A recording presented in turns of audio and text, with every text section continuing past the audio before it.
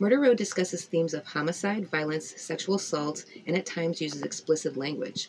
Listener discretion is highly recommended. My name is Liz, and I'm not sure I should be doing this.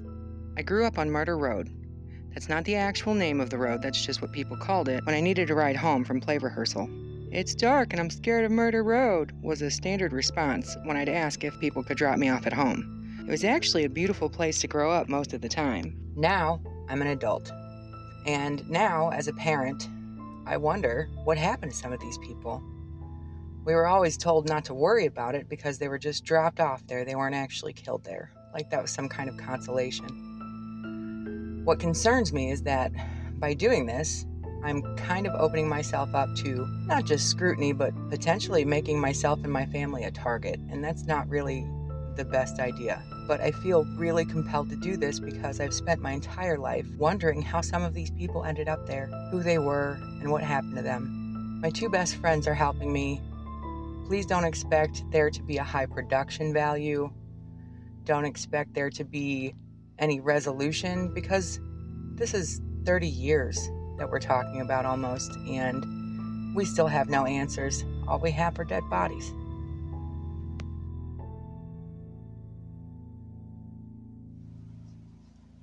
Welcome to Murder Road Podcast. I'm Liz. My best friends are here helping me, and they are... I'm Katie. Hi. I'm Misty. Hi. I view this podcast in quarters. Partly real-time investigation, partly this is my own personal journey, uncovering the darkness that I grew up surrounded by. Partly an attempt to bring more awareness to the cases, and hopefully someday some justice, and partly an opportunity for people of the community to be able to express their feelings and their experience about the people that they knew. We're here to talk about Fewtown Road, the people found murdered there, and the secrets it holds to this day. Fewtown Road is a desolate stretch of pavement in Deerfield, Ohio. It has no streetlights and a bit of a sordid history, which we'll get into more of later. Heavily wooded area between Akron, Canton, and Youngstown. All three cities are a short drive away, but may as well be worlds apart. There's a lot of game lands and hunting and fishing areas nearby. Interestingly enough, this whole area is so forested and isolated, there are more reported Bigfoot sightings here than in any other part of the state. But I digress. Fewtown Road ends at the Berlin Reservoir in southern Portage County, near the point where Stark, Mahoning, and Portage counties converge, which makes this a jurisdictional nightmare, and I'm pretty sure plays a part in why some of these cases remain unsolved after so long. The cases we're focusing on initially all happened within 1 year of each other. Between November 1993 and November 1994, 4 people were found murdered at the end of Fewtown Road, just steps from my childhood home. To this day, all 4 homicides remain unsolved. Let's talk about how crazy this is for a minute. How improbable it is for 4 murder victims to end up within a half mile of each other at different times in a place like Deerfield. The Ohio Mysteries podcast dubbed this area a, quote, vortex of evil, end quote. And I don't think that is inaccurate. The good folks at Morgan Quitno Press publish a yearly report compiling crime trends at the state level. According to them, agencies across Ohio reported 662 homicides in 1994. They made arrests for 493 of them at the time of reporting. That gives Ohio a 76.7% homicide clearance rate in 94, which is really pretty fantastic. Maybe even a little too good. And out of those 662 reported murders, only 34 were reported in rural areas for the entire state. And 4 of them occurred within the same half mile. That equals out to a whopping 12% of all rural murders in the state of Ohio in 1994 happened here at the end of Fewtown Road. If we assume that the Portage County clearance rate keeps pace with the state overall, 3 of those should be solved, but none are. So in this first episode, we're going to give you a brief overview of the cases. We'll take a closer look at each case in some later episodes, and we'll share what we find along the way. So how did this start off? Andy Hussey and Lisa Waters were the first 2 killed. Hunters found their bodies the morning of November 6, 1993 at about 9 a.m. They had been shot to death on the banks of the Berlin Reservoir. Investigators determined that they had been killed about 6 hours before being found, so at about 3 in the morning. Small game hunting season had started just the previous day, but they ruled out a hunting accident. They don't think Andy and Lisa were out there hunting at 3 a.m., and they don't think anyone else was out there hunting at 3 a.m. either to shoot them by accident. What they do think is that Andy and Lisa were just out enjoying an unseasonably warm night. They had built a campfire, and Andy's car was parked nearby. Investigators at the time said Andy and Lisa were both shot by a high-powered sniper rifle from across the lake. There's a 40-foot cliff on the opposite side of the lake, and that's where they think the shots came from. The witnesses suggest a different story. We'll get into more of that later because it gets murky. Now, here's where it gets weird. Andy Hussey was the son of Portage County Sheriff's Lieutenant Gordon Hussey. How unusual is it for the murder of a police officer's child to go unsolved for 26 years? Seriously, if you know, let us know. The closest I could find to an actual statistic was from NPR, and they said, quote, almost always cleared, end quote. Andy isn't even listed on the Ohio Attorney General's unsolved case database. I couldn't find an obituary for him or Lisa online either. Which is odd. Very odd. Very odd. So, Misty, what do you know about the third murder? Sarah Bain was 14 years old from Beaver County, Pennsylvania, who went missing on July 14, 1994. She was last seen by her brother when she left the house at 10:45 p.m. It was not noticed that she went missing until the next morning when she did not show up for her doctor's appointment. Her body was found November 4th, 1994, but not identified until May of 2003. Wasn't she found on the start of hunting season, Yes. just like Andy and Lisa were? Yeah. And found by hunters. Mm-hmm. Which brings us to the fourth and final murder of the years between 1993 and 1994, also marking the end of my childhood. Kathy Menendez was 17 when she went missing. She was reported to have been going to a friend's house in Deerfield. She was subsequently reported missing on August 20th, 1994. Her body was found naked, strangled, stabbed, and bludgeoned to death on August 25th, 1994. She was believed to have been killed 24 to 48 hours before her body was found, and she was believed to have been killed somewhere else. If you look at the FBI page and poster, it automatically defaults to the FBI case concerning Sarah Bain. Kathy was starting her senior year at West Branch High School in Stark County. She was wearing a black tank top and shorts that were never recovered. Initially, the FBI believed that Sarah and Kathy's cases were connected, but not all investigators, and certainly not Kathy's mother, believed that. The authorities haven't said if Kathy or Sarah were sexually assaulted, but as a kid I always interpreted naked, beaten, and strangled to mean raped and killed. To me, the implication was pretty clear. Kathy had wanted to become a hairdresser, was always doing something with her hair. What made me finally decide now, as an adult, that I needed to find out what happened to Kathy is having my own little girl, who always did stuff with her hair and wanted to grow up and be a hairdresser. At some point, my own daughter went missing, and I know what it's like to not know where your daughter is. And I got lucky. I got mine back alive, and Kathy is proof that not everybody gets their little girls back.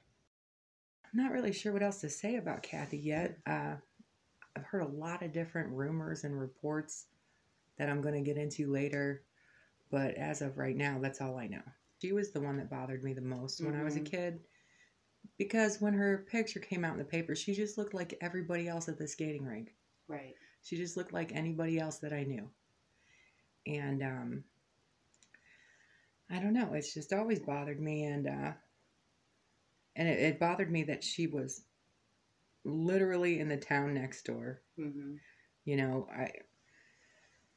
when I was a kid, you know, when you live in a small town, your concept of what a big town is radically different than other people's. Right. And so for us, Alliance was where we would go for like groceries and like department stores and go to the movies and stuff like that. And so it was the only city that I had experience with at that point. And so the idea, though, that this little girl was living in this town right next door and she can just disappear and be killed the way she was just mind-boggling. It's still mind-boggling. So how far is Alliance from where you grew up, from where you live Oh, on Murder Road? not far. Not far at all. I think my concept of not far might not be the same as everybody's concept of not far. I don't know Yeah, miles. not far to me I'm not good at Not far to miles. me is like 2 minutes down, 2 minutes away. Yeah. I would say like 15-minute drive, 20-minute drive. like a 10-minute drive. Okay. If that. Okay. And we are from Ohio, so we do things in minutes. And Alliance is in Stark County, correct? Correct. And Fewtown is in Portage, correct? Yep. And Deerfield, which is a township. It's not actually a town per se. Deerfield is a very small place. And Fewtown Road butts up against Deerfield and Alliance and also Atwater. Oh. It's at a weird kind of crux. Right. And I feel like this is 25 years later and maybe some of these people aren't willing to hold those secrets anymore. Right. And I feel like that's important. I feel like it's important for the community. I think it's just about time that it's solved. Yeah. It's just been too long. I mean, Could you imagine if she was alive right now? She Right. would have kids. She might even Yeah. have grandkids by Mhm. now. And that's just unacceptable. It's I think for anyone who doesn't know this case, if they go and read about Kathy, I think many girls like myself will realize when I read about her, she was me. I was her at 17. yeah, She didn't do anything that I wasn't doing. right. Like everybody else, we changed our hair color. We went out with our friends. We didn't always tell our parents where we were going. We Right. stayed out a couple days at a time just because, well, you're 17, you're so close to being an adult, and that's what you did. Everybody I've ever talked to about Kathy, because there are people in my life that I know that knew Kathy, Right. and they all say she was a very nice girl Yeah. and she was very quiet, which is ironically how they describe Sarah as Yes, well. She was very quiet. But it makes you wonder, In my understanding, both of their mothers expected them to be home. right. Like, this was nothing that they would have thought would have happened. They wouldn't have been Right. gone this long. They wouldn't have done anything like this. They might have stayed out overnight. They might have been gone an extra day or stayed out a little bit later because this was before cell phones too. Right, so yeah, it's not so like you can just text and be like, no, hey, I'm out here. Yeah. Well, like, it's not like your I'm mom with can so-and-so. stalk you on Facebook. Right. Right. So if you were gone with friends for the weekend, it really wasn't that big of a deal, and there wasn't Right. cause to worry until you Right. got home, or until you didn't get Until home. you didn't get home. Or if you never got home. Right. So that's where I'm at with the whole thing. I feel like there are parts of the community of Deerfield that would rather not talk about this stuff. Right. But I feel like there's a bigger portion that really needs to talk about it. Just for their own edification. Like, as bad as it bothered me as a kid, I can't imagine that it didn't affect other people just as badly. And I didn't grow up in Deerfield, and it still bothers me. Right. I also feel like this maybe can shut down some rumors Yeah, that aren't true, absolutely. that I'm sure are swirling around still. Oh, I'm sure. Yeah. I can almost guarantee. Yeah. In fact, I've heard some of them. Well, because, any girl with makeup and Oh, right. hair who's going to parties is obviously doing X, Y, and Z. Right. Right. Well, I also feel like it's just so important for the community to be able to move Mhm. forward ever. I feel like we've been at a standstill for so long, and I feel like part of it is that things like this really gnaw at the soul Mhm. of the place. And I feel like if people don't deal with it, it just festers. Right. And sunlight is the best disinfectant. It always has been and always will be. Liz, for you, this was like your childhood, like your growing up, like the case that just always kind of stuck with you from your Oh, yeah. teenage years, from growing up. Like, this is just, it always kind of stuck with you. Do you have anything like that, I Misty? do actually. If you're from Lorain County, specifically if you're from Elyria, there is a case that happened in 1990. A 14-year-old girl named Angela Hicks was found murdered. It's always reported by a barn, but specifically by a barn that sits next to the mall, which is a huge deal. And it was never solved. I will say the interesting thing about this case, and probably what bothers everybody about this case, is I think all of us knew who did it. They could just never charge this person. And listeners can look this up because they will quickly find that a person is going to be charged. And so that's what I will say about that. Progress is exciting. Progress is very exciting. It's just, it's been a very long time. And the sad thing about this to me is if they could have caught this person all those years ago in 1990, this person wouldn't have been able to go on and kill 5 to 6 more people. That's heartbreaking. Yes. Because I'm pretty sure they're thinking this was this person's first. Well, and that's a big deal. And that's what I wonder about the murders that happen on Pewtown. It's like, wait, so did this person or persons kill anybody else? Right. Did the same person kill all 4 people? That's what I would like to add. I mean, the odds are pretty astronomical, but right. It's not impossible. It's not out of the realm of possibility. Or did 3 different killers dispose of 4 different bodies in the same place? Or are we looking at the same killer? And can we do anything now? Could we do anything then? Right. To help bring this person or persons to justice and get these families some closure? Right. Absolutely. Because I would say it's just as likely, I mean, for all of the options here, it's just as likely that the same person killed all of them, just as likely that multiple people just happen to kill all these people and find this one spot to dump them. Yeah. I mean, it's incredibly convenient. There's a joke, actually. One of my friends on Facebook commented about it. He said, well, you know what they say, if you got to get rid of a body, there's always Pewtown Road. Oh, jeez. How long has that been a joke? I would say probably since 1994. Wow. Yeah. I mean, I can't be sure, but... Yeah. I mean, I grew up in Portage County, which is really not far from Pewtown Road in Deerfield. Right. Maybe a 20-minute drive from where I grew up. And I grew up knowing nothing about this. Knowing nothing about it. There wasn't a whole lot of press about it. And that's part of what bothers me the most is that I really felt like Kathy got railroaded in the news. They basically just made it sound like, well, she was stupid. That was her fault. There is so much more information on Sarah than there is on Kathy. Right. That you can find online. For what reason, I don't know. I don't know either. Probably because the FBI was involved from day one. With Sarah. Because I think they were investigating it as a kidnapping, not as a homicide, which puts it in the FBI territory. And I want to say, let's face it, at the time, how much experience did Portage County have with a dead 17-year-old girl? Considering what was going on Pewtown Road before this happened, probably none. Right, none. Because they weren't dealing with Pewtown Road at that time. Right. In fact, that was why Pewtown Road got the reputation it did in the first place. So it was just left alone. Right. It's rumored that Pewtown Road is where, the mafia went to do their dirty dealings and where biker gangs went to settle disputes. Right. I have a really weird curiosity here. I am curious how many people in the area now know about these murders and how many people, if they know about them, think that it's just rumors. That's a good question. I don't know. I don't actually know. Either. But those 4 that happened in my residence, in my tenure, those ones are pretty well documented as having happened. I feel like it's going to probably be a pretty in-depth process. Yes. And I already see it branching out in several different directions. There are 4 people murdered that we have to look at. So far. And like I said, since I've started talking to people, I've already found out about 2 other murders that happened at different times before then.